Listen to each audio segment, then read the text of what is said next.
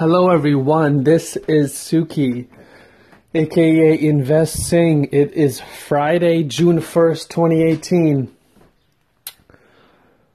I haven't been on this podcast for a while. I've been doing some contemplating, self-reflection, as I shared in the last podcast. And had another revelation today that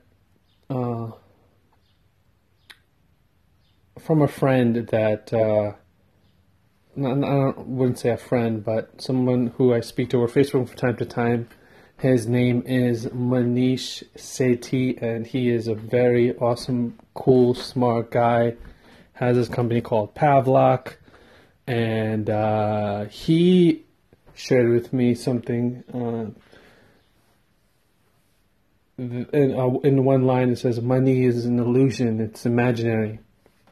And I've been thinking about that for a bit, and he explains it, and he will explain it in a upcoming talk or essay. When I hear that, I immediately go to, oh my God, what is he talking about? Money's real. What the hell? What am I going to do without it? And my scarcity sort of mindset comes in, and because I constantly feel like I have to be going after something all the time, 24/7.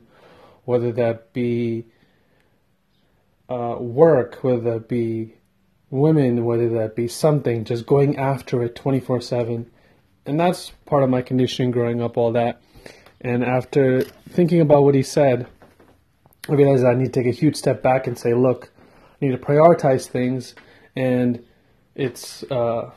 prioritize what I need to do and make progress on. So progress is the key, not results. And that is a big mindset shift for me because I've been programmed for a very long time to focus on the results, especially growing up in the US, focus on the results. Now I decided I'm going to take some time and focus on the process of what I'm doing and how I'm doing it. And for me, I love variety. I love doing different things as long as I'm making progress on them and not focusing on the result. So that is your financial, and you can apply that to finances in various ways. One of them being stop looking at your bank account, but looking at